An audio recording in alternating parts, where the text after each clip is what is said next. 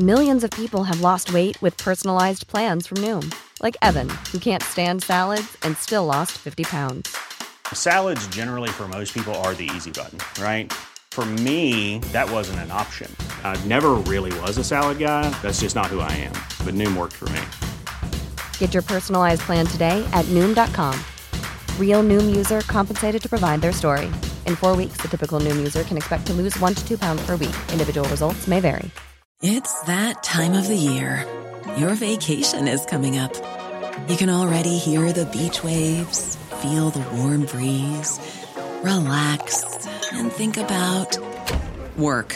You really, really want it all to work out while you're away. Monday.com gives you and the team that peace of mind. When all work is on one platform and everyone's in sync, things just flow. Wherever you are, tap the banner to go to Monday.com.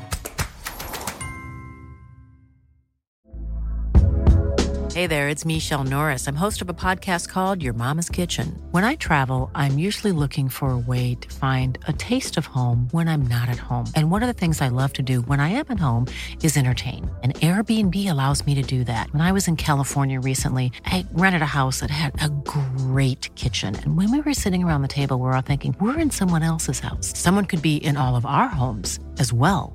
If you have a home, but you're not always at home, you have an Airbnb. Your home might be worth more than you think. Find out how much at airbnb.com/host.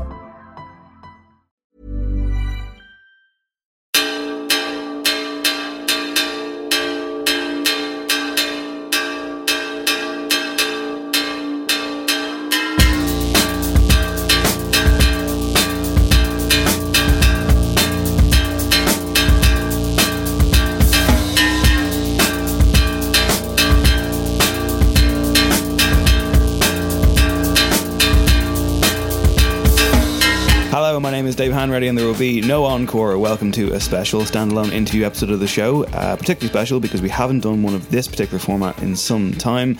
As you can see in the title of the episode there, it is in fact a track-by-track episode in which we break down a brand new album in the company of the artist or artists that put it together.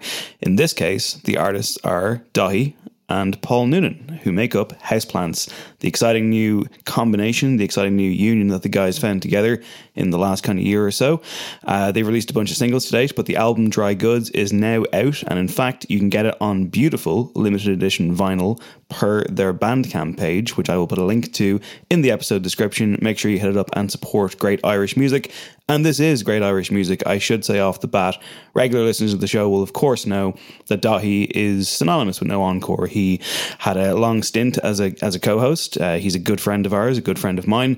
So, you know, you can come at me with accusations of bias all you want, and, you know, that's fair.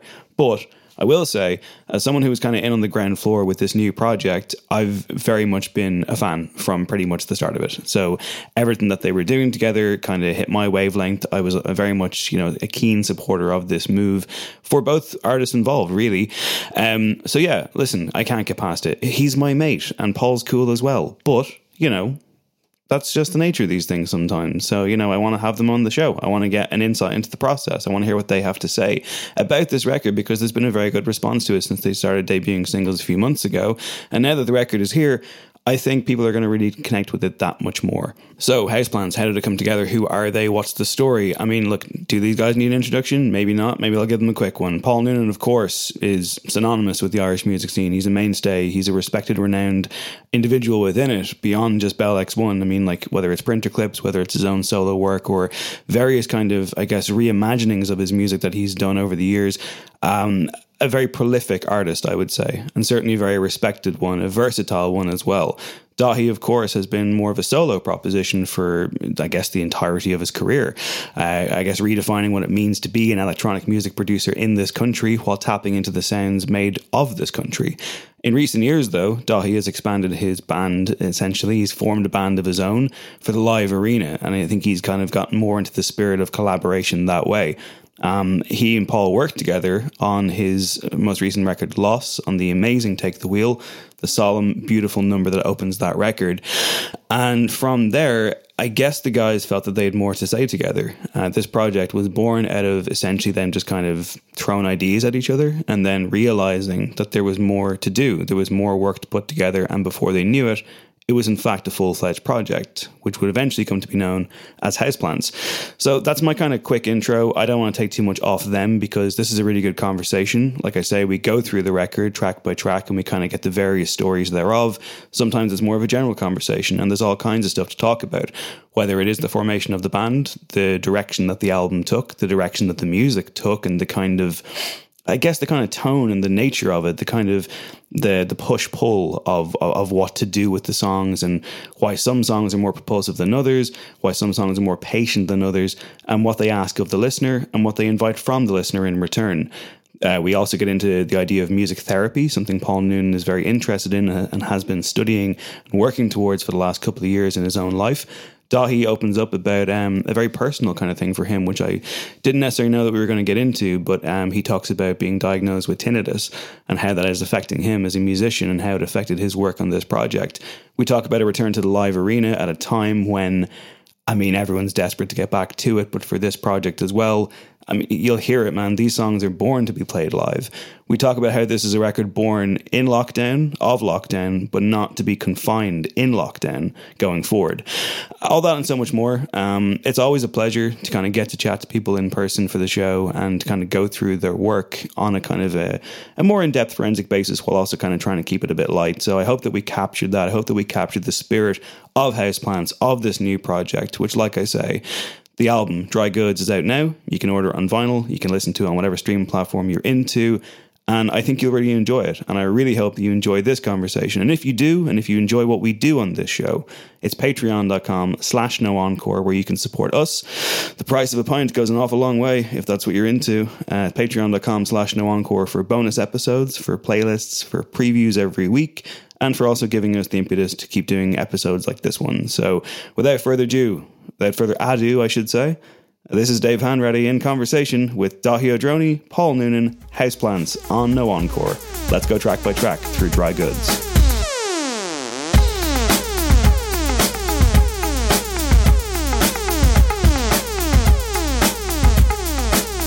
Delighted to be joined on No Encore, long time in the making, by Daithí O'Droney. Hello. Paul Noonan. Hi. Together, they are known as Houseplants, and their debut album, Dry Goods, is available right now, and I'm absolutely delighted to have them both in front of me in the flesh. Amazing. Unbelievable. Yeah, in the flesh. Thanks for having us. You're very welcome. You're both very busy. Thank you for taking the time. I guess before we kick into this, we're going to go track by track. We're going to see what we can derive from each one of the 9 tracks on here. The process has obviously been ongoing, been quite a long time in the making. Mm-hmm. I guess for both of you, and I'll start with you, Paul. I mean, like, what does release week mean for this album in particular, as someone who's released lots of albums in the past? To square L time, all right. I mean, it's I don't know. It's hard for it not to feel like an anticlimax. In that, you know, the thing is done, and we're, I think, having played a couple of shows at this point, and that's for me is what the most exciting part of this is. This getting the music out there and like allowing it to percolate, and then even the sort of small pieces of recognition we had at the 2 shows that we did just felt incredible. I think because it is that kind of very, hopefully, connective music, and music that we can bring to clubs and to festivals, and that sort of, like we talk about it as this sort of defiant, like a pining for these connective communal experiences, and that's it was, you know, while that was quite a cerebral thing for a while, to actually feel it in the flesh was incredible. So.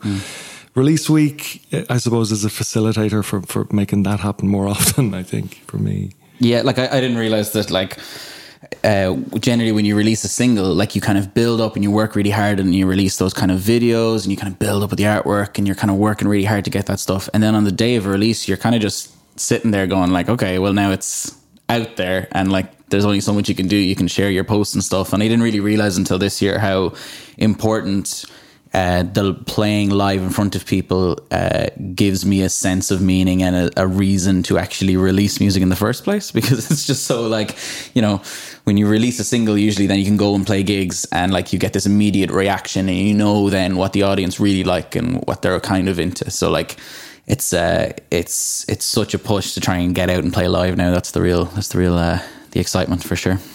Okay, well, we're going to kick into the record now, and hopefully the lead single is the first song on the record. So it's called What's With All the Pine. It sounds like this. These lies won't tell themselves. What's with all the pine? This color-coded smile. Yeah, what's with all the pine? Your life looks so together, but it's really just like mine. One foot in front of the other. So that's What's All the Pine, the lead single and the first track on the record. I mean, before we get into the genesis of this act and this album, of course, I'm always wary, Paul, about asking about lyrics too much. I think over the years I've developed more of an appreciation for, I guess, the mysteries and such, and like, you know, maybe it's a bit ignorant to just be like, tell me what it fucking means. But one line in particular that always stands out to me on this track is "These lies won't tell themselves," and I wonder if you're approaching that from like a kind of a puckishness point of view, because I think there is like, you know, I guess you're kind of synonymous with playful lyrics, but I think this act in particular, this construction, for me, it afforded you to be more of a kind of a player on the stage in a play or something. There was kind of more of a, like I say, puckishness to it. Maybe I'm reading it completely wrong, but when that line came to you, I guess, kind of, is there any kind of inspirations on that? I mean, it's the song is, I suppose, about artifice and about sort of presenting ourselves in a way that we'd like to be perceived, you know, in a lot of ways in relation to our curation of our Zoom backgrounds. So I suppose it's quite a literal, we're telling somewhat, in some senses, telling lies with how we present how together our lives are via our Zoom backgrounds. So, you know, you got to make a bit of effort because the lies won't tell themselves. And it's actually a line, it's a line I sort of banked a long time ago. Bizarrely, I was at a funeral, and at the after show, for want of a better word, a friend of mine who works in PR was asked by the father of the person who had deceased, was he still at the publicity? And sure, and he said, "Sure, those lies won't tell themselves." Nice, which is a lovely way of putting it. Yeah. I guess in terms of finding truth in this music, though, if I may switch the kind of into a completely different direction, it's you know, it's out there. I think people who've been following this band will know that you guys kind of, this became a longer project than was initially intended. I guess, Dahi, like, I mean, like, what were those first steps like? Because of course you have worked together with success on your record, Loss. At which point did you realize, right, this is a band, this is now a thing that I am now full-time in, and I want to drive forward? It actually took a little while. The last time I had seen Paul before the lockdown was the Choice Awards, just before, and kind of the coronavirus was just starting to kind of become a thing that people were talking about, and it was getting more and more serious. And I remember having conversations in the Choice Awards, kind of going like, geez, imagine if it like took out the whole Irish music scene or something like that, which it actually ended up doing. But then there was like a kind of a moment where everybody kind of got into their respective dens and like kind of hid away from the world. And then slowly people started kind of making contact to check in on everybody. And Paul definitely did that with me. He kind of sent me an email and a text message, and had another track on the record, Campanero. He had kind of a demo of that. And that was the kind of the start of kind of working together. But at the time, we were making that track kind of thinking that it might be another kind of collaboration in either Paul's solo stuff or my stuff. But after Campanero, there was kind of such a kind of a sense of this not fitting in both my stuff or his stuff that we needed to think of something else for it. And to do that, basically, I had like 3 or 4 kind of other demos in my laptop that I thought might randomly suit it. And I sent Paul one of them, which was a kind of a disco track, which has that first little bass line from What's With All the Pine. And it was just basically a disco track that runs the whole way through with that. And then I didn't hear anything for a while. And then you came back with like an amazing, like a huge amount of that song kind of completely done, and there was a whole separate section. So like usually when you're writing dance music, you have like these repeated phrases that go for the entire track, and they become more and more profound as you play them. Whereas this was like real proper songwriting, because we were getting into a separate section, and there was an amazing thing where it kind of feels very dancey and then kind of blasts into this very euphoric, real kind of playing thing. The bass comes in and everything, and it becomes a very different track. And yeah, it was magic. And that was kind of the point where we were kind of going, well, there's actually kind of a couple of different things here, like a couple of set of themes and kind of rules and different things that kind of make it its own thing. So for instance, like there's live drums on this record compared to a lot of the Daithí stuff, which would be kind of electronic kind of drums.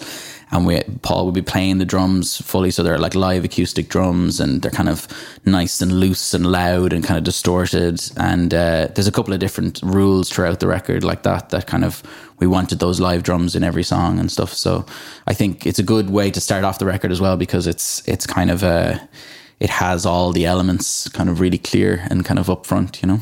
Yeah. I think I remember working on Compañero and sitting in your studio, and then and it's kind of, I hadn't really thought it through, but then thinking out loud about what if we like, you know, made a thing that was a standalone thing, and you know, possibly an EP, or you know, it was quite tentative as a that process with that first song, I suppose I'd been approaching it a little blinkered possibly, and seeing it as a sort of standalone, the song, and as a way of sort of reconnecting with you in that moment, and not really thinking beyond that song. And then the trading started. But interesting what you're saying about the sort of meeting of worlds, in terms of like in making dance music, as you said, it's often like a single motif that's built on, and you get the sort of the build and release, and you get that kind of journey. And it's often like, you know, melodically or harmonically, it's two chords pretty much. Yeah, absolutely. And so with Waltz with All the Pine, I took that boom boom boom boom boom boom boom boom boom, and I started goofing with the piano over it, and found chords that worked with that. And then I thought I'd love to have like a separate section, like that was a chorus that had that sort of like this sort of plaintive thing. And for some reason, I remember texting you at the time and going, oh man, I'm on a Tom York Anima vibe with this chorus, which has ended up like nothing like. But I think there were a lot of moments where we if we look now at the process and we kind of listen to where the song started, they're unrecognizable. So much so, yeah. From where they ended. And there is something to be said as well for like that kind of, like, you attempt to try and do something, do you know what I mean? And then you end up getting something completely different, and you go, that actually works, like almost like as a more interesting thing. Even though I attempted one thing, I got another. And I think that happened a lot as well, which is great, you know? So if I can ask, like, about What's All the Pine, first impressions, you know, one of the oldest cliches in the world, no matter what you're doing, who you are, what line of work you're in, who you're talking to, it doesn't matter. This is the lead single. Was it always the lead single? Because I'm pretty sure, like, I mean, like, I've had the privilege of hearing some of these tracks in their kind of earliest states, and I probably was like, Compañero is your lead single, man, and it wasn't. So it's fine. I can take that. That's okay. There's no... You've made peace with that, yeah. Yeah. Well, we went against your wishes. I'll get there, but, you know, like, the ego is summarily bruised, but... Was that a fight? I mean, like, because like I think you could have had a different lead single. I think like there are enough tracks in the conversation to make that first impression, but this is the one you went with, and it did make the impression. So I think we were keen that it come out during the pandemic proper, because it was and sort of leaning into that idea that this was born out of lockdown. This was us in our respective caves, like flinging bits across the ether, you know, and. It was a light-hearted take on that somewhat awful Zoom phenomenon. Yeah, it was important to get that reference in. I mean, even when it did come in, it was kind of like it was like a kind of, one of the best things about it is that everybody was really sick of Zoom at the time. So like, you really wanted to catch that moment where kind of people were kind of really feeling that annoyance of the thing, and we're still very much aware of it. You know what I mean? So yeah. And Daithí is also in the hospitality industry, and in the west of Ireland, there's whole lot of pine. going on. Yeah. Rental properties. I was sitting in my parents' house, which was covered in pine, like all the floors and the walls and the doors and everything. I was like, oh my God, he's got me. He's got me. Like whatever lyricism, that's one thing I don't like. I don't unwrap the mystery of that too much, because like that, like What's All the Pine has become a fucking meme. Like among some of my friends, like Zara Hedman, like regular guest on the show. Like I mean, like every now and then, if one of us messages the other, like she'd be like, David, and I'm like, I know what you're gonna fucking say. I'm like, go on, and then she'll say it, and it's a big win for her. But all right, that's great. We'll move on to the next track. This here window, I can breathe some breath and write your name. Look at this here window pane. I can breathe some breath and write your name. My work here's not gonna last. These letters bleeding rivers all down the glass. These beads on my finger. That's track 2. It's Window Pane. The title conjures up kind of maybe cliche for me to be like, outside looking in, inside looking out, that kind of thing. I guess what I wanted to ask you, Paul, was you're someone I would associate with kind of maybe I'm wrong, but like kind of always having a project, always maybe thinking of new things, new canvases to work within. Why this one? I mean, like at what point like were you like, well, this works? I mean, because again, I mean, like not to disparage my boy Dot here, but like it's a big commitment. I mean, like it is a big commitment. I mean, this was one of the really transformative ones for me, in that I had recorded a version of it. It was sort of born. I spent 2 years commuting to UL to do a master's. I did a master's in music therapy, so I'd go down for 2 days a week, and I would do a lot of goofing around on my laptop on those journeys using an app called Funkbox. And had lots of, I know, yeah. What a band they were. So it's playing Mullingar. It was just like, yeah, exactly. Some mangoes, Funkbox. Sweet app though. And it was this really sort of overcomplicated drum beat with the sort of with the plaintive chords and most of the lyrics, I suppose, that made it through to the final thing, but Dahi stripped away all that sort of the goofy Funkbox stuff and changed it chordally very in a way that was just like, it just made so much more sense, that synth riff, that bass riff that it opens with, that sits under most of the track.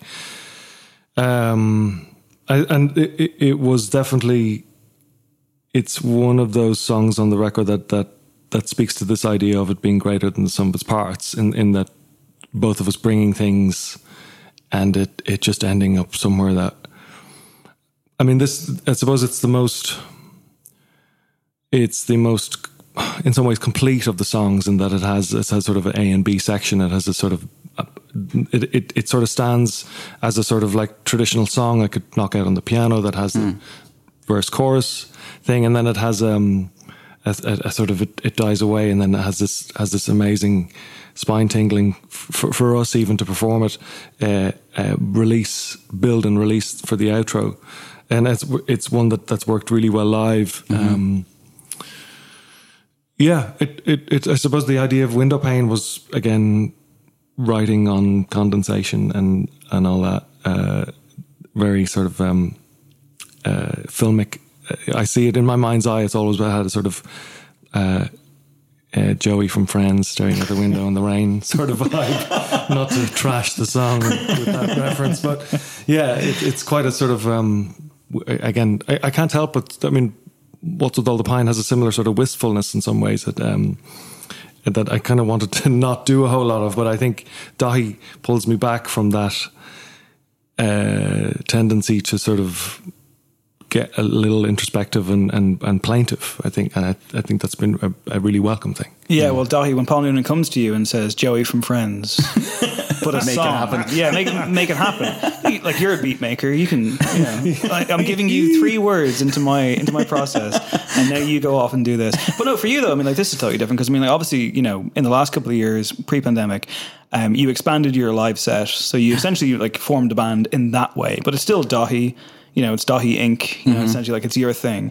But in this situation, like, you guys have formed a band together and then expanded that into a live band. So it's very, very different from what you're used to. I mean, like, I feel like Paul is used to this kind of thing. Yeah. But for you, was it a complete shock to the system, or did it just make perfect sense? And did it free you up in terms of what you wrote? Because like you say, I mean, like, these aren't quote unquote Daithí tracks, but they are. Like, they are you. They are coming from a producer. They're coming from a guy who goes into, and I've seen your incredible kind of bedroom studio with all the beautiful toys that you have.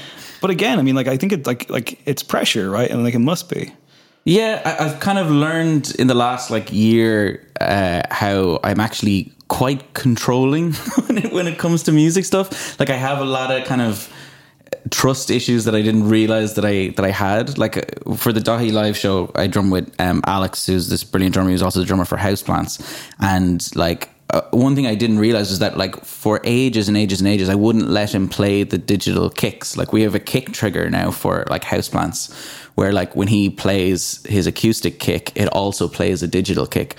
But for literally like 2 years, I didn't want to give up the kick from my side of the gear, because I was like, if I have this, I can do these things with it. So one of the best things about Houseplants has been this like feeling where, I mean, it's a trust exercise, right? It's like you have to trust the person that you're working with will take this thing and bring it higher than you can bring it, which is like the really exciting thing about Houseplants, is that like I can bring a track to a certain level and then we send it off to the other person and you don't hear about it for 2 weeks, and then it comes back and it has all these brand new ideas, like that. Some of them are absolutely incredible, and then you can just keep doing that and spinning it around.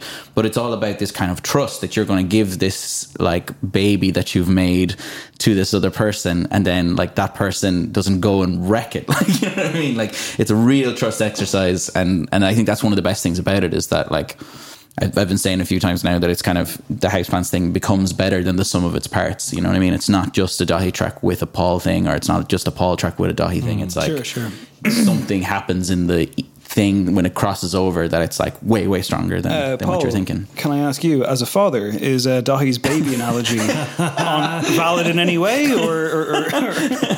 I don't want Paul to give me any of his actual babies to look after. It'll be fine. God, that's precious, man.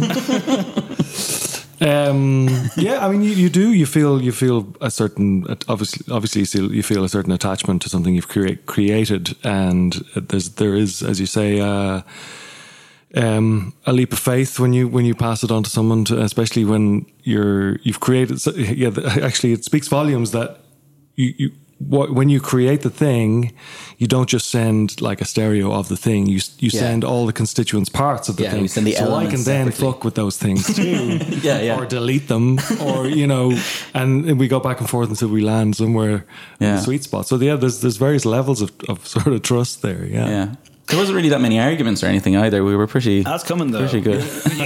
You're in a band now, my friend. Like, and don't be afraid to put me in a space, Paul. I know I'm overstepping here as the host of this show, but as someone who you're on the podcast for over a year, and we mostly got on fine. There was no major rows. Yeah, we were alright. We're cut from the same cloth, I would say. Yeah. I want to link Campanero to this track, so I'm going to blast Campanero right now. Nice.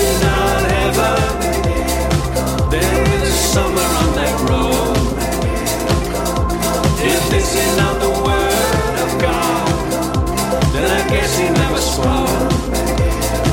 Yeah, I guess he never spoke.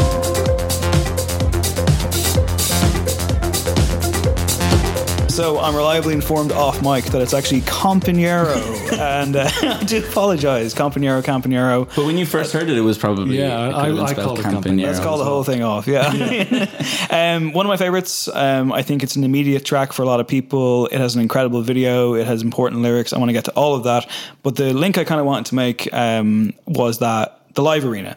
So this track, I think, is immediately rewarding. I think when this starts up, people are going to be like, oh, fuck. Like, you'd run into a festival tent to hear it. Good. Windowpane, I think, is maybe more reflective of the overall, like, catch and release, contemplation, build up, reward the listener after a bit of patience.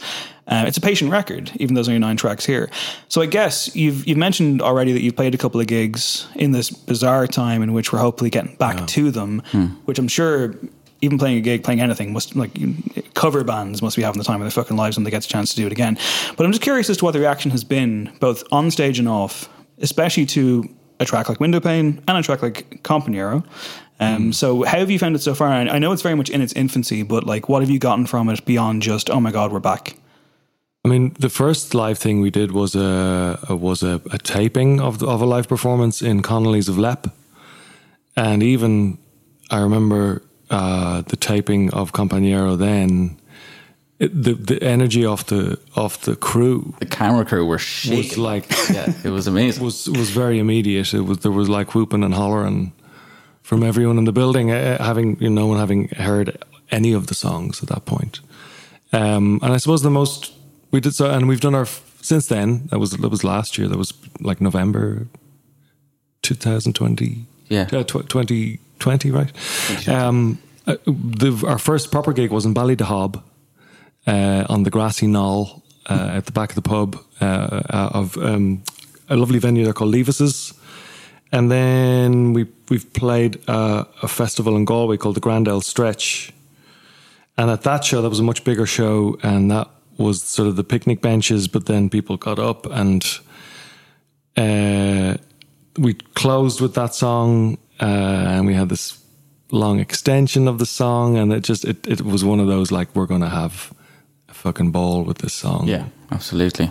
For a long time. And like, I mean, even with the extension, we came on stage going like, this could be 20 minutes. We could really go for this. Like, it's, yeah. And the reason why it was the last on that set is because we're looking at all the songs and going like, where do you go after a song like Compañero? Like it's like, it's such a belter of a live track. And is it important not to overload on that though? Not necessarily in terms of the extended version live, but for example, like I say, the first time I heard this, I was like, Jesus, yeah, that's, come on. Yeah. But I think, maybe does it unlock the more kind of patient tracks? And like, is it important to not have too many bangers, as ridiculous as that might sound? Like, I guess like in terms of just like the endorphin rush you get, if you had 10 of these in a row, maybe it just makes it less special or something. I mean, like, was there much? Yeah, that's true. I mean, there's always a push and a pull, right? Like, I mean, with either records or with live shows, like you have to think about like where if you go to this, it has to come back down again so you can build back up again. You can't just stay at the same energy the whole way through. And it's the same for it's the same for rock music, it's the same for dance music or anything. There's like a build and release both in tracks and in like the entire length of a set, like, So when Daithí delivers this beat in your direction, or this arpeggiated synth line or whatever, is that kind of like, oh man, this is like the easiest? It was a remade one. You had it first, didn't you? Yeah. The song has been kicking around for a while, and it was written from my end after the marriage equality referendum. And I remember being in town on the day that the count happened, and the sort of euphoria about that time, and at Dublin Castle specifically, and then just there was a wonderful feeling to that as a sort of another step out of our in our transition from a de facto theocracy to a proper functioning, more caring state. I think that was a real landmark, and I suppose the song, it for me, was an attempt to speak to that sense of euphoria on the day and a sort of its broader implications. And yeah, so the fact that it has this very Daithí infused, windswept, in your face from the get go vibe on that is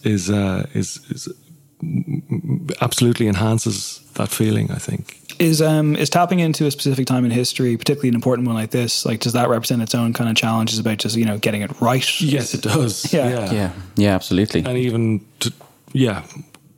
I mean, it's something I felt and wanted to speak to, but so it's not to be second guessed. Like, I think everyone has a right to do that, regardless of their own sexuality or their own journey with that. So you can go into a bit of a spin to sort of overthinking whether you should or should not be able to comment on such things. It was an instinctive feeling on my part, and the song, I think, really reflects that. It's not a cerebral thing. It's a very gut instinct thing. And it felt like that on the day as well, right? Like, I mean, one of the best things about it was that both the vote and the celebration was so universal, right? That it was just like, there wasn't like half of the nation celebrating. Like every single person you could think of was up and out and partying, and like it just felt just so euphoric to everybody. I was at a fucked up gig in Hangar. No way, and really? like they're known for their like incredible crowd interaction. The singer is always like topless and just like, you know, he's crazy punk pop thing, or mostly punk, but like there's a bit of pop in there. But I remember someone wrote yes on his forehead, and like he's also a big wrestling fan, and he came out at the start of the show and he was like, I think he was like, I believe you guys had a very important day today or something. And like, there's a wrestler who does like a yes chant. It's everyone just chants yes and points up, and like the whole fucking room did it. And like the results weren't in yet, but everyone knew. And it was like, wow, this is something. Like this is a moment. But also that was 3 years ago, or no, 5 years ago. Was it like a while ago? Yeah, 5 years. I feel like it's like 5 years now, possibly. Maybe I'm wrong, but I do think it was. So like, I guess, you know, I mean, like that's not being opportunistic if you've been carrying it around for that long. Yeah. I mean, I guess that speaks to its own level of just like care. And maybe trying to just finally get it there. I mean, did you ever think you would? I mean, it was the first song that I reached out to Daithí with, and I mean, for me, having been introduced to his work, well, I'd known Mary Keane's obviously, and then I'd seen you play a couple of times, and that command of the four to the floor, and that sort of very instinctive ability to sort of chime with the human collective body was something that, I mean, I hadn't really thought, you know, the song wasn't something I was kind of in the vault for the sort of right opportunity necessarily, but coupled with sort of just wanting to say hello, I thought this was something to sort of to throw your way because I knew that you had those instincts. Yeah.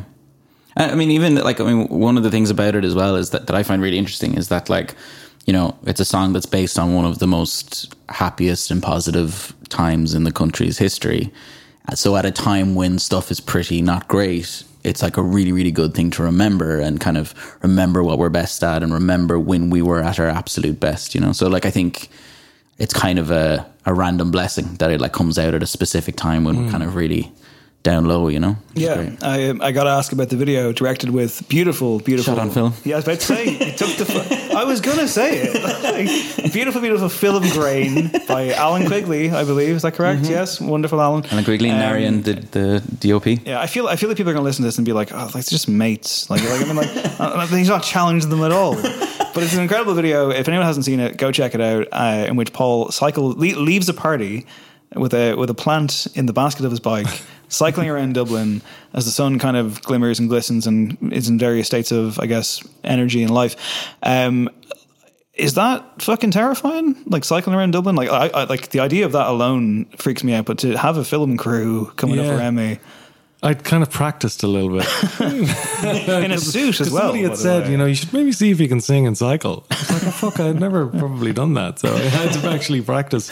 But I've cycled I've lived in pretty much the city centre for 15, 20 years almost. So, and I cycle all the time. So, I do have a sort of, I've always had like one of those, my wife is Dutch. So I've always, I have this bike, like a proper sort of Dutch upright bike that you can sort of like, I don't know, you can be seen and you can look around. I don't understand the sort of hunched over cycling business.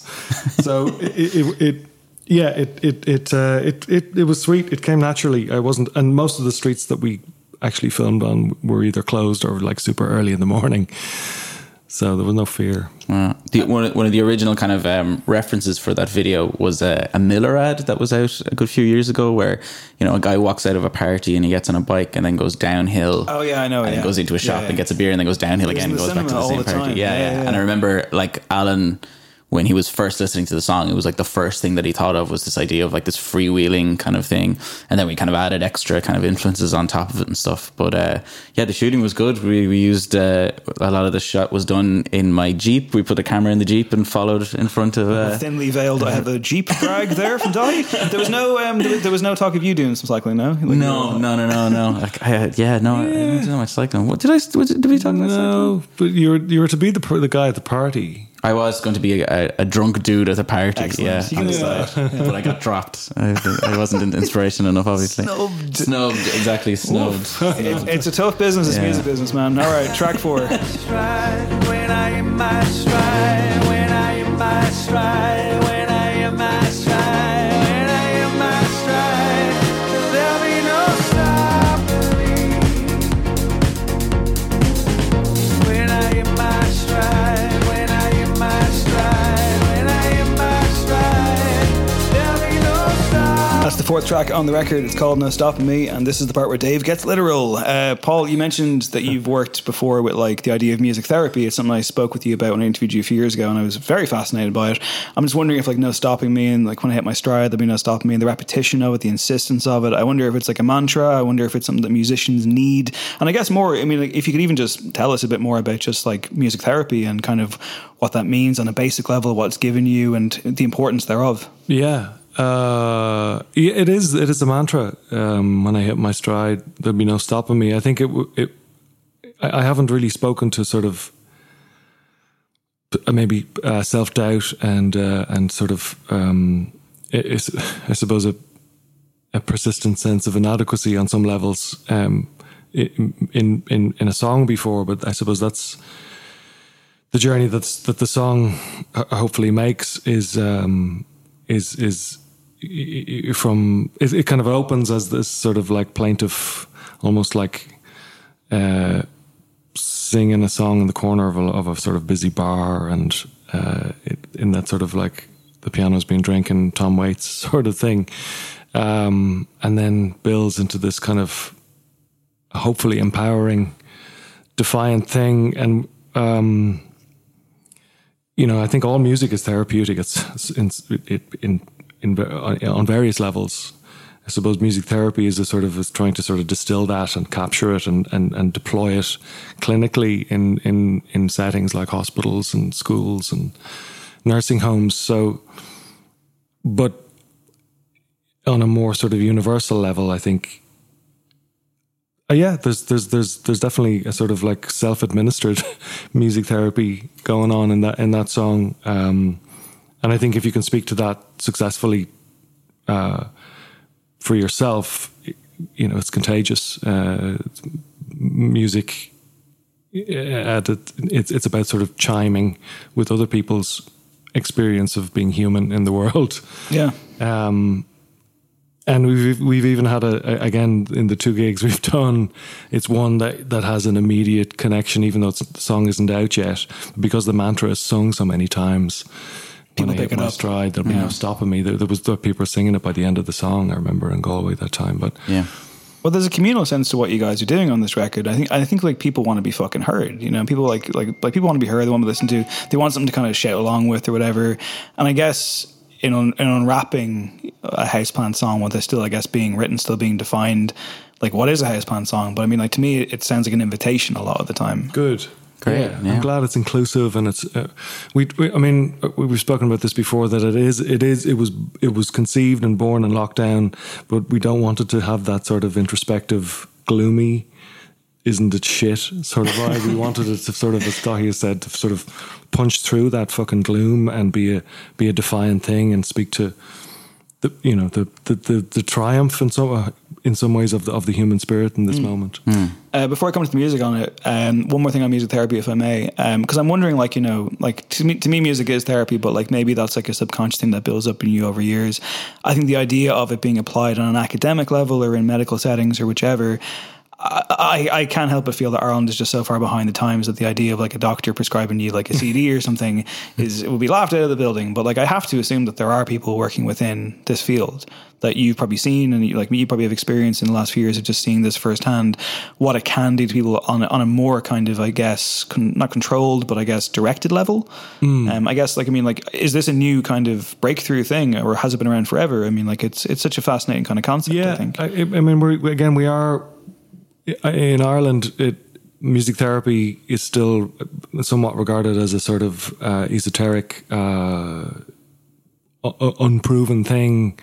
It's very much plugged into the NHS in the UK, across Europe, Scandinavia, and America and Australia. It's a lot more established and accepted, clinically proven, evidence-based intervention. So, I think my most sort of connective moments with it is I both during my training and now as a practitioner, I have clients in a nursing home. So I've clients who are living with dementia, and music, certain songs I would have, learned about their lives through their loved ones, and learned maybe about certain significant songs, and just seeing how they react when those songs are played, how they can sing when they have no longer can speak, and then with people who are a little more high functioning, being able to sort of co-write a song with somebody at the end of their life that speaks to aspects of their life and where they've come from and their family and meaningful things within their own life is just so, it's such a powerful thing to be able to do with somebody, both for the person themselves and their loved ones. So, I mean, it is sometimes hard to, there's this sort of, speaking about music is like dancing about architecture thing to it. It's hard to convey what it does without sometimes being in the room and I suppose witnessing how it's helping somebody in the moment. Oh yeah, I mean, listen, man, I've been writing about music and talking about music for 10 whatever years, and like if I love something, forget about it. I can't explain it. It's completely intrinsic, completely physical. And that's one of the reasons why I love it. Yeah. I guess on the music side for both of you, in terms of arrangement, construction, and this track I think is one of the longer ones. It's almost 7 minutes long. And as Paul kind of spoke to as well, like, people are having an immediate reaction to it in a live setting, which is great. I mean, do you go in like thinking about those moments, or is it all a bit flow? This one for me was really interesting. Like I had the synth line for a very long time, and it is this synth line where it's kind of, I remember sitting in there with one of my synths and basically having it run and letting it go out of control, and then having to try and pull it back into something that was actually sounded rhythmic. And it was one of my favorite things about that synth sound. And then when I sent that out to Paul had brought back like that amazing kind of intro start with the piano and everything. And my immediate reaction was, I was like, okay, cool. So what we're going to do is we're going to get Paul Noonan walks into a cafe and there's a piano and he just starts playing, and then at some point the lights go out and a disco ball descends from the roof. And the disco ball, right? And then I just like will rise everything up, and suddenly it'll be this amazing disco track and like everybody up and dancing and stuff. And that for me was like just this very simple, very clear objective that I could like build from it. And then after that, then it was all about kind of the tension and release and bringing it out and bringing it back in again. And I absolutely love that when I hit my stride, there'll be no stopping me. I think one of my favorite things about Paul's songwriting is this kind of ability to kind of take very Irish phrases and not make them cheesy, and kind of make them like these amazing kind of powerful gut punches of things that people say kind of you've heard a thing all your life, and to hear it in music in the right way is really special. So yeah, it's one of my favorite lines off the record for sure. No Stopping Me. Is that Jesus, there's no stopping me. No Stopping Me. Is that an Irish thing? Yeah, I suppose it is. Yeah. Oh Jesus, there'd be no stopping me. Certainly co-opted as an Irish thing. Okay. Yeah, it just becomes one of those things. Paddy Losty, for instance. Paddy Losty, there'd be no stopping me. Fucking Paddy Losty reference onto this wholesome, intelligent, like of the soul podcast. And with that, let's have a song. By the sun, these leaves long withered, these doors too warped to close. I'm a mannequin, I'm hanging up my spurs. Oh, how the sea rages and how the fire burns. How the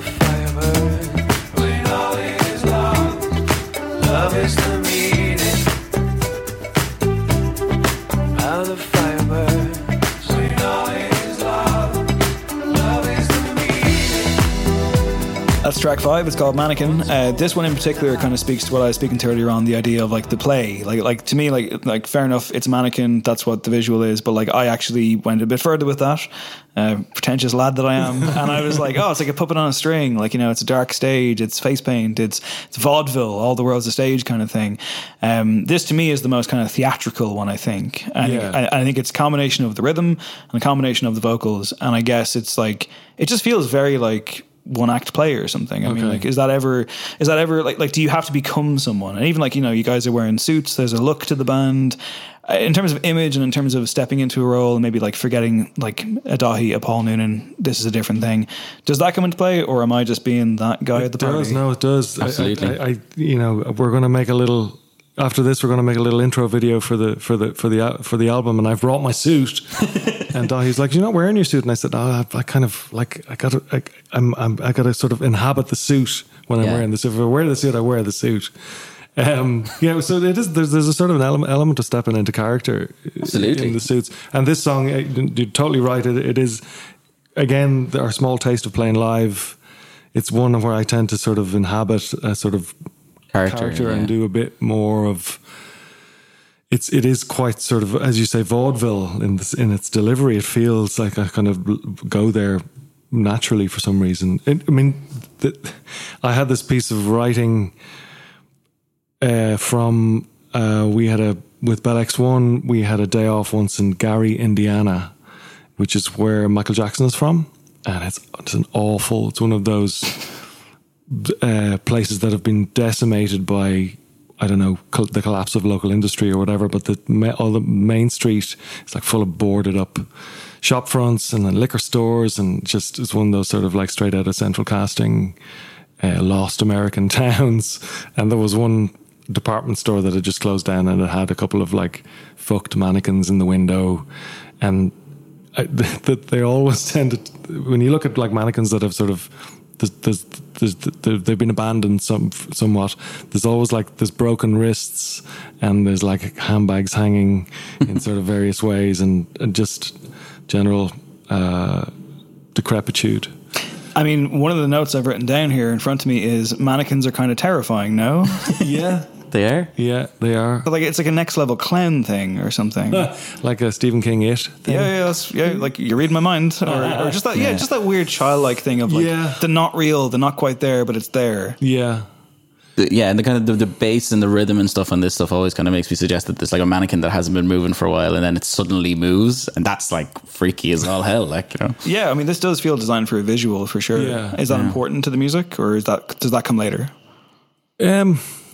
It is like, I think that we don't want to go too far down that the darkness, I suppose, that is inherent in that imagery, and the sense of that sort of childlike scary factor. There's the foil to that, hopefully, is the chorus that says love is the meaning and love it is the means.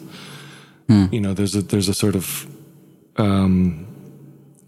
hopefully a redemptive quality to that, given the sort of the scariness that's going on in the verse. Yeah, so I mean, I guess with regards to the overall, you know, not USP, like I don't want to be like, you know, how do you market the band? But like, you're an independent band, people know who you are, but like you don't have the budget for, you know, fucking $1 million videos or whatever, but you have been creative and inventive with the presentation, the initial kind of teaser videos, you guys wearing suits and these kind of like long distance shots kind of on empty Dublin streets at 6 a.m, which I know that you got up to do.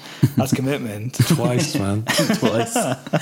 So, well, I guess, like, I mean, like, are you guys co-musical directors, co-art directors? Daithí has been incredible at driving that end of things. Yeah.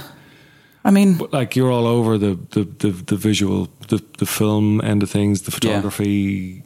Yeah. Like, I know, I mean, the suit thing was a sort of I don't know, for some reason from the get-go it's like let's do this in suits. Yeah. Well, I think from start to finish, I mean, one of the reasons, I mean, one of my favorite things about it as well is the consideration of all the artwork and how everything feels like it rolls into each other, and the design and everything does feel like it's all together. But honestly, I think that comes from just maturity of like having done acts before, right? Like when you're coming up to this thing, it's like, oh man, like if you have a clear, distinct plan of the whole thing, then like, first of all, it's really helpful because you can always draw back from that well. And then also like, it's just kind of, it feels more like a kind of a much more considered thing, and it has more confidence to it and everything as well. As a musician in this kind of age, I've kind of brought it upon myself that you kind of have to know how to do all of that stuff, because the only way you can do music full time now pretty much is by like learning how to do that stuff. So like learning how to do video editing, learning how to do photos, all that kind of stuff is super important, because you just wouldn't be able to afford a release otherwise. And like one of my favorite things that we've been doing to bring it back to the live shows again is Sinead White is one of is the pianist in our band, and she has like a really nice camera and I have a really nice camera. So before the shows, there's just these two lovely cameras going around and people are taking pictures of each other, and like after the show you get these like lovely pictures from before the show and everybody's all dressed up, and it feels really, really cool to have them, and the day after you get to kind of edit them out and put them out and stuff. And yeah, it's one of my favorite things about the shows is like that kind of side of things, you know. You can't just be a musician anymore. You can't just be a musician anymore. Apart from the imaging side of things, the recording, like actually doing again, which you've been all over, and I can record as well. We've been able to both do that, and that used to be a really intimidating. I think we've talked about this before. That used to be a really intimidating part of and expensive part of being in a band. You know that traditionally you'd go and spend X amount a day in a studio and look at all this intimidating gear and have to employ somebody else to drive it. Whereas it's one of the really empowering things about, I suppose, the digital age is that you can make perfectly serviceable records on a laptop and you put them out online yourself as well. Yeah, so. Absolutely. Scorch the earth, poison the water, we bid our sorry retreat. Someday we'll get this house in order. No ringing in my ears, but not today. Not today, not today, not today.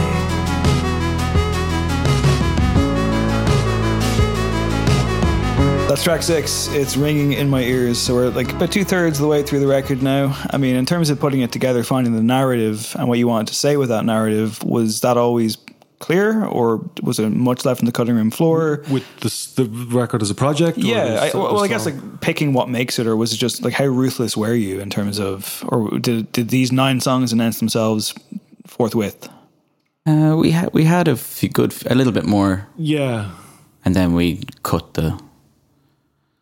I mean, I suppose notionally, the manifesto of it being a sort of up, positive, bright-eyed thing was all very well, but I think I've always tended to I would feel like somewhat I'd kind of feel a little bit imposter syndrome if it's only that. Like I tend to write I think the genre is moany hole I think is what has been described in the past a little bit. So I having a couple of more plaintive moments, I think, was something.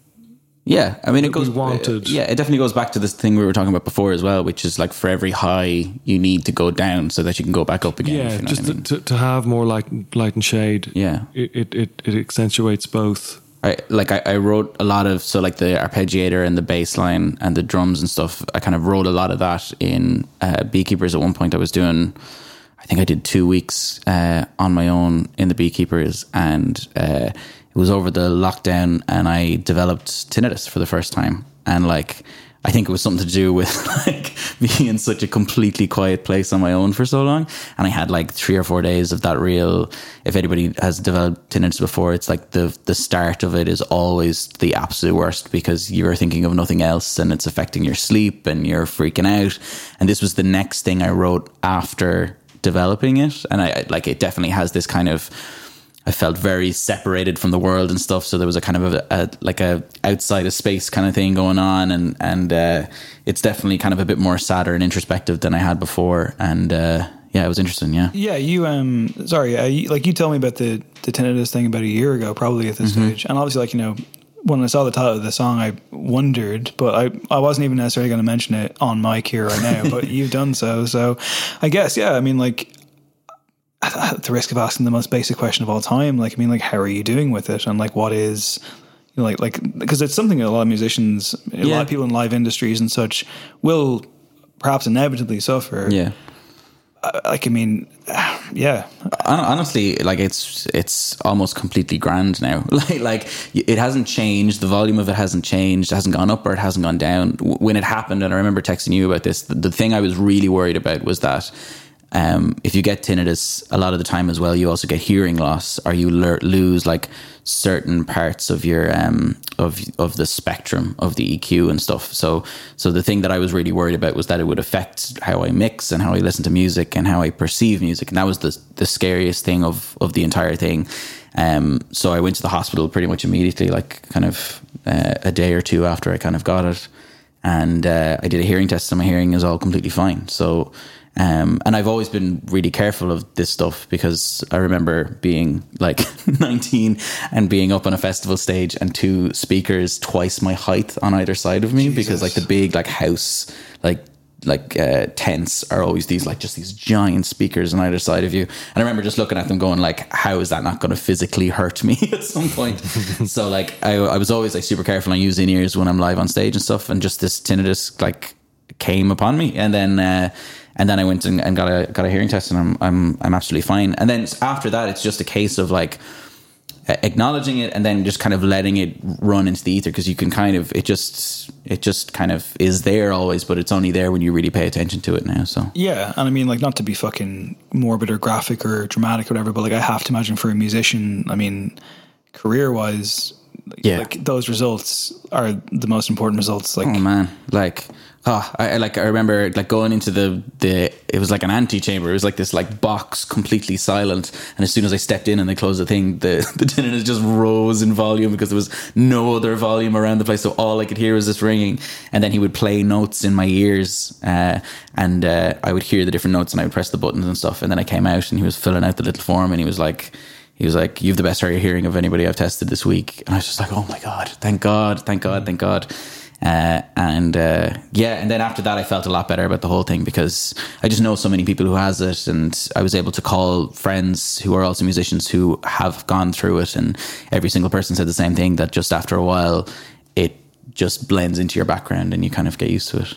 I guess it's a weird pivot, but like, I mean, we've mentioned the idea of music therapy and about even like, you know, digital age versus analog age and such. And I mean, like, Paul, for someone who's been around the Irish music scene for a while, I mean, like, especially like now, there's been so much conversation in the last kind of year and a half about like, you know, the industry being shuttered and everything. And I think whether it's someone developing tinnitus, whether it's gigs going away, I'm always kind of surprised by the public's attitude towards like the vulnerability of a musician, like, or an arts person or whatever. And I'm always so surprised by it, because I think it's like something you engage with all the time, whether knowingly or unknowingly. I guess just in terms of like your own kind of stance of writing vulnerable music, tapping into those kind of areas of your life, and maybe even, you know, inhabiting characters, but certainly trying to unlock emotions and sensitivity. Like, are we guilty as listeners of just being like, I like that song, that's fun, but there can be like incredible waves of just like pain and kind of life. I guess life experience, not necessarily like a bad negative thing, but like having lived and having experienced and having lost and all that kind of stuff. I'm just drawn in by it. And a song like this, I think, kind of reflects it, because like it's teasing, and the release is there, but you got to work for it. Again, listening to you again, Dahi, talk about it. I mean, it is, I suppose, the only song on the record where I've taken something quite sort of personal and affecting that's going on in your life and tried to speak to it. Yeah. Lyrically. And yeah, that's quite a I mean, because I remember you talk when you were in the throes of that initial "what the fuck is this?" Yeah. and is it gonna fuck me up? Because I've lost part of my voice occasionally, and I've had similar fears because it's not like breaking a fucking guitar string or a drumstick or a bit of gear going down. It's like you've what are you good for? You have no control over it, and there's no way back sometimes from that. In terms of are we a little numb? I mean. Yeah, I mean, there's in the super saturated modern age of sort of emotional. There's a lot of emotional pornography flying around as well. Like what's real just because you feel it doesn't mean it's there. I've always loved that Radiohead line. You know, I think we try to make music that chimes with other people's experience of what it is to be human and. That can work in a way that yes it chimes with somebody's experience of something, but it's not what you were speaking to, but who gives a fuck? It's as long as it's up to them. It's about delivering an emotional kick in whatever that means. Yeah, I think people like have this idea of people just being like bulletproof because they're coming through a speaker or something, you know? Yeah. And it's like, it's refreshing, I think, when it's laid bare in such a way that you know it's real. Like, you know, it's not just playing for the cheap seats. It's not a cloying thing. It's like, oh shit, like he's hurting. Cool. So am I. Maybe he gets it.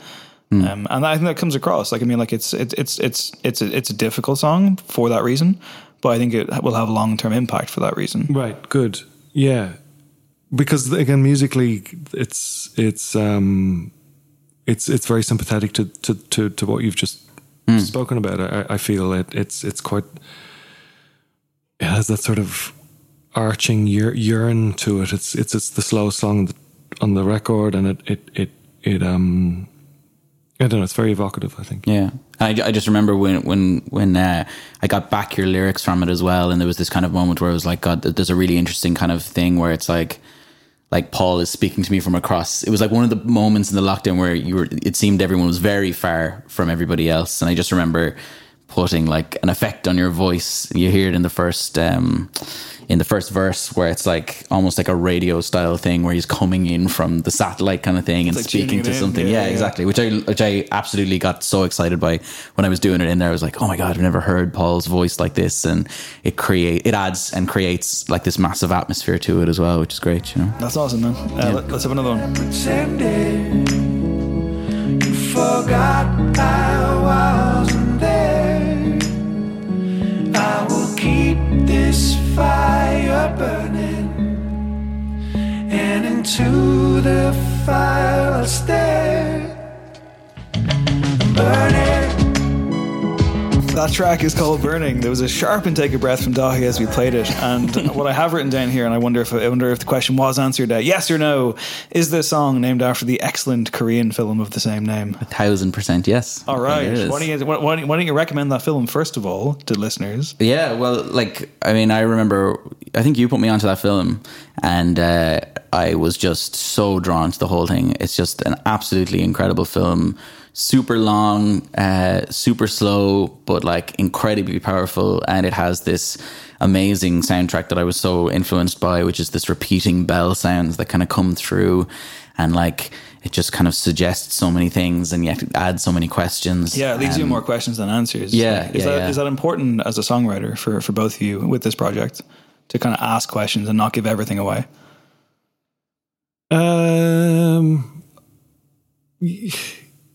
Again, I mean, it's the. Sometimes I feel like in explaining where songs came from, you're sort of like, it's kind of reductive, and you kind of realize how kind of small-minded you are, as opposed to somebody's having painted this sort of big canvas with what you've done. So, I mean, all we can do is sort of throw things out that suggest and not necessarily describe in any sort of too detailed a way. For me, this is a lovely sort of triangle going on here, because you put him onto the movie and then he put me onto the movie. We should all be on Letterboxd, guys. That's all I'm saying. You know, I watched 3 films yesterday. You know, it's grand. and in trying to speak to that movie, then both me lyrically and Dahi musically was one of those great. I love having a sort of, this was one of the songs that had quite a sort of, you know, specific brief in that sense. That's what we're trying to do here. The sort of the menace in it, the sadness in it, the sort of the fucked family situation going on in it. You know, there's so much in it, and it's so visually beautiful as well. Yeah, it's amazing.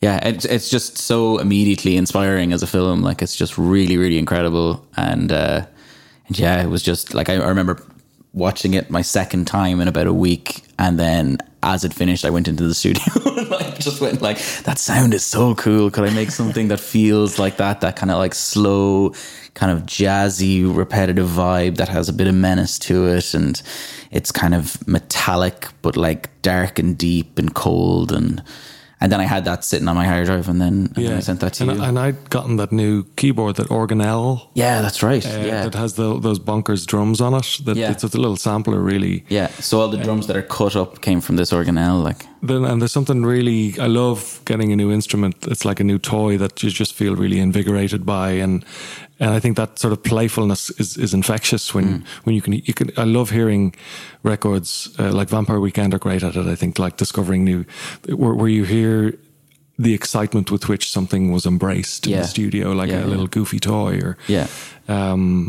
it's lovely to hear that. You can kind of almost hear the smiles and how they were kind of exploring the instrument. And I mean, when I got the Organelle, it sort of started smattering all over this record. So hopefully there might be a bit of that. Yeah, I mean, I guess like I love that. Like, I love the kind of just the giddiness in that kind of thing. But like I mentioned earlier on, like, you got a room full of beautiful toys over there as well, Dahi. So like, do you ever have to be like, I can't fire up the Moog today, which I'm probably mispronouncing as well. Well, there's a couple of different with music gear like that. There's a couple of different things. Like, as Paul says, when you get a new piece of gear, the number one rule that you do is you plug everything in, press record when you first start playing with a piece of gear, because the first like 20 minutes you could come up with something that sounds absolutely incredible. And if you're not, by accident, because you don't know how this piece of gear works, so you're pressing buttons that you never would and like figuring out stuff, and then suddenly you have something amazing. And if you haven't pressed record, you're in trouble.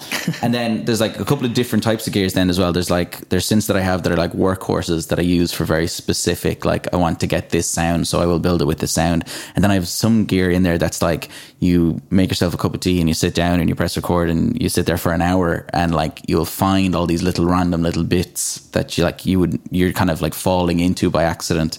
And some of those are the most magical things, but you would never intend to do those. And that's the beauty of synthesizers. Oh, wow. Well, you've sold me. And you've sold me into an interlude. Let's hit it.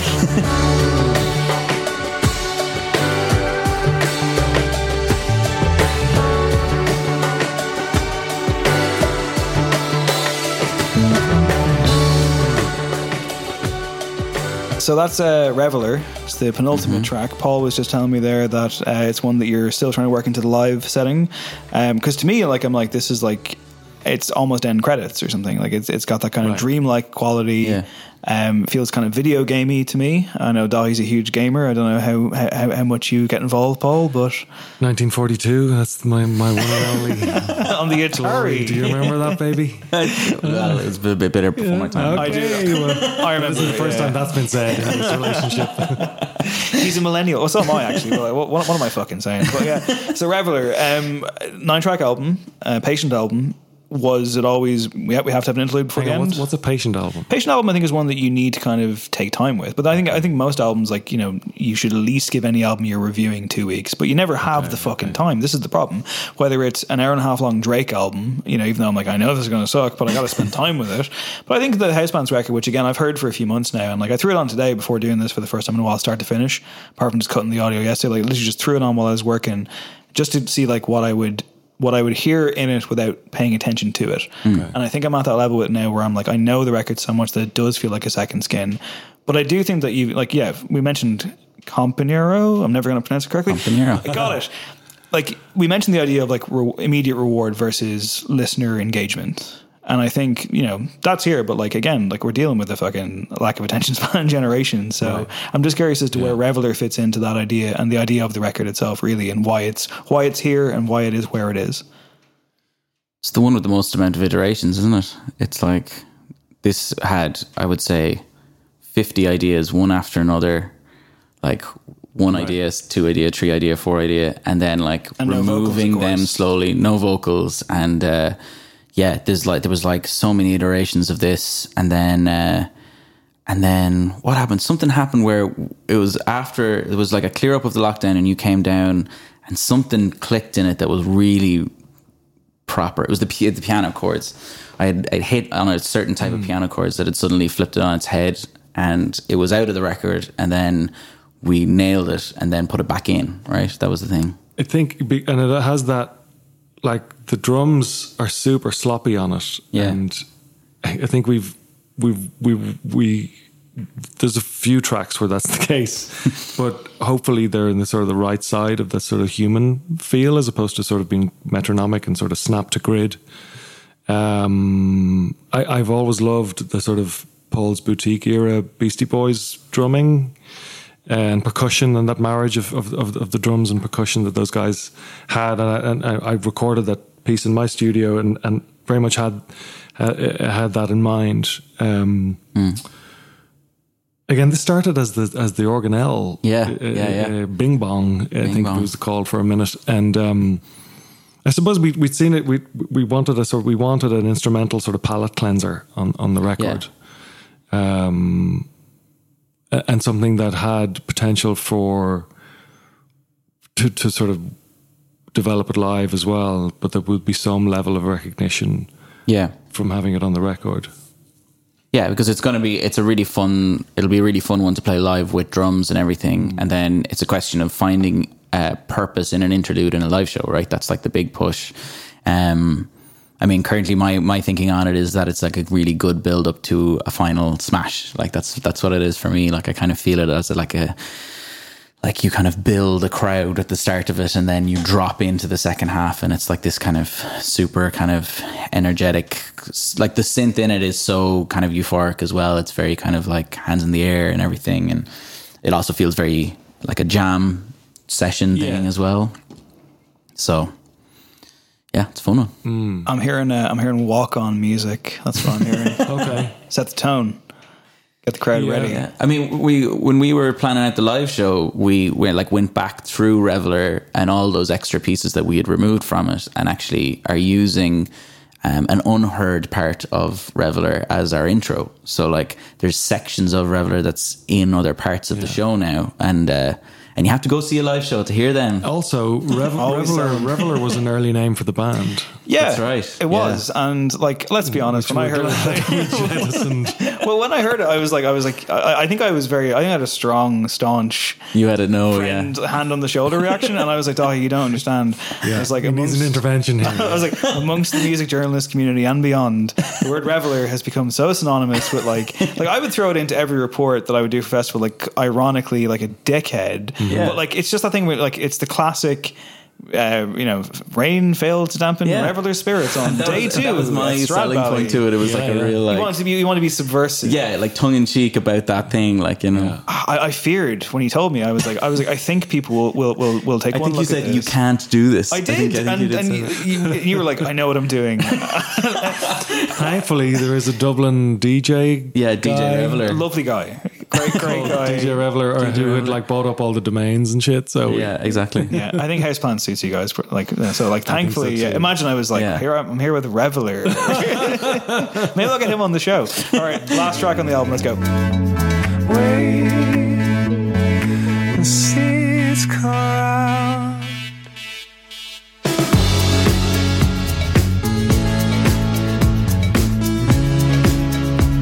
Yeah, it's coming in hot. It's coming in faster now. It's coming in hot. Coming in faster now. song is called Wait, and there is an exclamation mark in the name of the song. And I know, look, Paul, you make good points. You put me back in my box, and as you should have. I shouldn't ask too, you don't want to ask too obvious, too drill down, explain the whole thing to me, but the exclamation mark has thrown me into the abyss. That's Dahi. He was insisting we use a numeric character somewhere.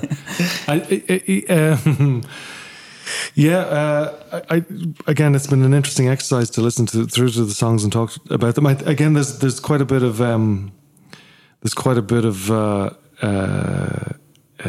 self-doubt or inadequacy here again. That sense of wait. I know it's in here somewhere. There's that sense of like, where are you going? Like people walking away. I'm not necessarily talking about a sort of specific incident when that happened, but sometimes I suppose I do feel I ain't all that, and at this, it's sort of odd that I'd be maybe still feeling like that at this stage, but again, the music hopefully takes that and it's tempers it somewhat. It's not a downer. It's and there's also a sort of I suppose a defiant coming in hot. It's coming in hot moment, which I suppose is similar to the No Stopping Me sentiment. Yeah, that's true. I mean, the song, the melody of the verse anyway was very much informed by, there's a Talk song called New Grass. I don't know if you know that song. It's got a really beautiful guitar line in it, which I've always thought would make a really beautiful vocal melody. So it's very much sort of, I've wanted to, and the Talk song is it's a completely different thing, and it's really beautiful and sort of downbeat, and so I love that we've made this sort of, again, quite immediately up and defiant thing with this sentiment. Yeah. And again, you've taken that sort of potentially downer moment, and I think when you take those sentiments but you present them in a sort of juxtaposed way, it makes it adds to its appeal. It's not as obviously sort of. I think that juxtaposition is far more appealing and far more interesting than a straight up downer. Yeah, that kind of that sense of inadequacy thing, I think everybody has that in some respects. Do you know what I mean? Like that's kind of a feeling that everybody has, but when you mix it with a big communal hands in the air moment, then you're saying more than just, I don't feel like I am. Yeah. It's not imposter syndrome if every single person here is feeling the same way. So if you mix those two things together, you could just get something really fun, I think. The sad banger vibe. Sad banger. Yeah. I love that genre, but like people are always so resistant to categorize themselves within the sad banger community. But, sad banger's the best. Embrace it, man. Yeah, absolutely. The thing you said on the dance floor. Crying on the dance floor. The thing you said there about like I'll get it. Like it's like that kind of staircase width thing, the French thing, where it's like oh fuck, that's what I should have fucking said. Okay, yeah. It'll come to me later, but like it's just in that moment when you just kind of freeze. I guess like beginning the album versus ending the album. I mean, is it a like because I'm sure you guys as musicians who make albums will agree. You want the album to continue to have its kind of weight, have its kind of its impact, its substance. Even though playlists and such in the world, that's kind of how we consume music in very different ways. But it is important to have a narrative. It's important to have a closing. It's important to have that kind of full stop where the credits do stop rolling and the House Pants logo comes up on the screen. Was that a thing that you found? Like, what kind of journey was that to close the record, to know when it was done and know that you're happy with it? I mean, I definitely have that same thing that you have, the credits rolling thing. Like, I definitely have that sensibility in music as well. And I actually think that Wait has a real, like, you know, the second song when you're walking out of a cinema, where it's like the much more energetic thing that everyone's like, okay, cool, off we go now. And it's for the real ones who stay behind for the rest of the credits. Exactly, yeah. And I definitely have that sense, and I do describe certain songs as like, yeah, this is like a rolling credit song. This is like a thing, like, you know, totally have. We didn't even rehearse this. I just knew. I think we could have kept going. Yeah, like I've said it to you the other day. I have this thing, and I'd love to. Yeah. I think it could be a real thing for us, and I'll send it to you. And you know, I've had. I think we could have kept going, but I think it was important to stop. Yeah, there was a conversation had where it was like, when do we stop? Like, and then it's like, okay, I think we need to stop now and then do this. Like, which is a great thing to feel, though, Dahi. Like that. Oh yeah. Again, I'm feeling like we could do more. Like this has legs, and we'll do more. Yeah, 100%. Like, it definitely has that feeling, and there's kind of, I mean, we're still like all the elements that are in this album that we're kind of excited by. There's a massive well of stuff to explore in those things that we're really excited by. So like, you know, it definitely has a huge amount of legs, and one of my favorite things about House Bands is that it has its own complete unique identity compared to our solo stuff or anything we've done before. And that's what's really exciting by it, and anybody who's gone to the shows has said the same thing, so it's great. So one of the really interesting things for me is in the live show, getting together the live show, the sort of tension between the sort of traditional band approach and the sort of the dance music approach. Whereas you would have your own shows, you have the computer and everything is running from the computer as MIDI, speaking to the various instruments. And playing the parts, but you're shaping the parts exactly as they come out in various ways, but you're not actually playing them very often. Exactly. And I'm like, you fucking enchanted. You have to be playing it. Who's playing that? Because I still go to gigs, and if I hear something that I can't see played, I'm like, oh fucking, there's only a lad up there with a mini disc. I'm not doing fucking anything. Yeah. So I still have the very old school idea of what a gig should be. Yeah, and there's a great push and pull on that on the live show as well, where it's kind of like, even in rehearsal, I'm like, would you think about playing that there? You know? Yeah. And I'm coming from the other end where I'm like, well, we have a piano, we have a bassist, we have a drummer, and we have a vocalist. Like, my job is to create like the extra flavoursome stuff that goes around that stuff, and then you do that by adding in lovely samples or delays, and you only have two pair of hands, so you need to be doing that while the stuff goes on, and suddenly you're more than just a band. You've got this like world that's coming out on top of everything else. But it's not, I know, not reinventing the wheel, but it's a hybrid of that traditional electronic music world where you know it's predestined. Everything is on the grid, and stuff is being played by the computer to the instruments, and then you're shaping the sound of the instruments. And also we like the live drums, bass, piano, and then everyone's singing.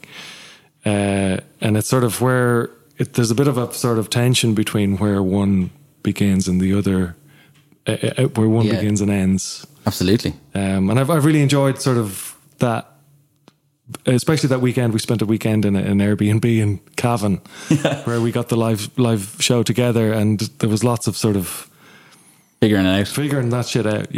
And like trying to land in a sweet spot that has the liveness, that has that has the sort of as you say, the sonic identity of the record coming from your world, and has the potential to sort of react in the moment to a crowd and change it up. And that, like, my bugbear with it often is like performances should never be the same from night to night. Like they 100%. There should always be parameters left open to react to the space and the time and the crowd in the moment. Whereas, like, I went to see that Tame Impala show in 3 Arena, and it was just like it just felt like they were dialing it in. I mean, it was visually spectacular, but it was all to the grid, and it was going to be the exact same from night to night. And I find that, for me, it's not what music should be. And I think that sensibility is also, particularly with Irish audiences, is like a thing that most people feel as well. Like, we've seen bands like kind of Galaxy and stuff. Like, I mean, people get so excited when they see like actual instruments being played, even though it's dance music, and it's almost like I think a lot of Irish audiences take a little time to actually come to accept dance music at all. So presenting it with this lovely live kind of physicality, yeah, exactly. It like makes Irish people so excited, and it's like got this real, I think it's ingrained in us as well, that the kind of the actual instrumentation and stuff is super important. And yeah, I mean, like one of the really funny things as well is that, like, you know, our first couple of shows, like the Galway show and stuff, we have like Paul fans and Daithí fans going to the same shows, and there's these like amazing energy exchanges where like I look out and there's like a table of Bell X1 fans, and then just past them is like a guy taking off his shirt and spinning it around and going, yeah, and everyone going like, oh my god, what is this? So like, that could be a Bell X1 fan. That could be a Bell X1 fan. I absolutely could. You don't know that. Did you like, ask him? I didn't ask him. I was too busy playing music.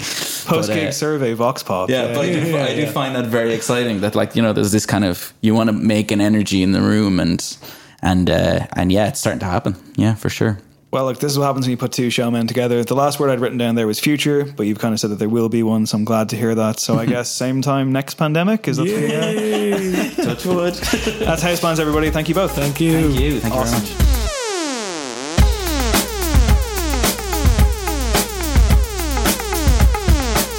Thanks once again to Daithí and to Paul. I really enjoyed that. I hope you did as well, listener. The album, of course, is Dry Goods. We went through it there.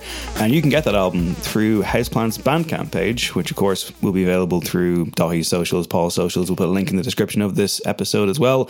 Beautiful, limited edition vinyl, always worth having in your collection, especially when the album is as good as this one. So congratulations to them. And I'm really glad that you tuned into this one. I'm really glad that I got to do it.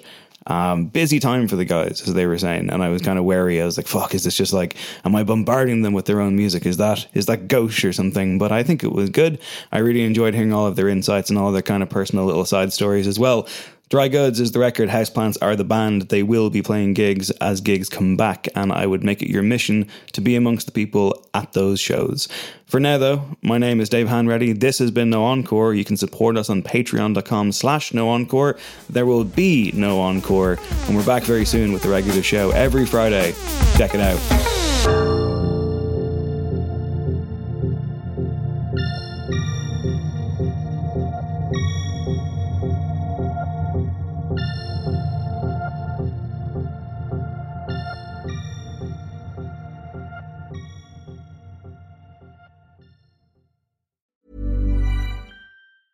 Cool fact, a crocodile can't stick out its tongue. Also, you can get health insurance for a month or just under a year in some states. United Healthcare short-term insurance plans, underwritten by Golden Rule Insurance Company, offer flexible, budget-friendly coverage for you. Learn more at UH1.com. Imagine the softest sheets you've ever felt. Now imagine them getting even softer over time. That's what you'll feel with Boll & Branch's organic cotton sheets. In a recent customer survey, 96% replied that Boll & Branch sheets get softer with every wash. Start getting your best night's sleep in these sheets that get softer and softer for years to come. Try their sheets with a 30-night guarantee. Plus, get 15% off your first order at bollandbranch.com. Code BUTTERY. Exclusions apply. See site for details. Planning for your next trip? Elevate your travel style with Quince. Quince has all the jet-setting essentials you'll want for your next getaway, like European linen, premium luggage options, buttery soft Italian leather bags, and so much more. And is all priced at 50 to 80% less than similar brands. Plus, Quince only works with factories that use safe and ethical manufacturing practices. Pack your bags with high-quality essentials you'll be wearing for vacations to come with Quince. Go to quince.com/pack for free shipping and 365-day returns.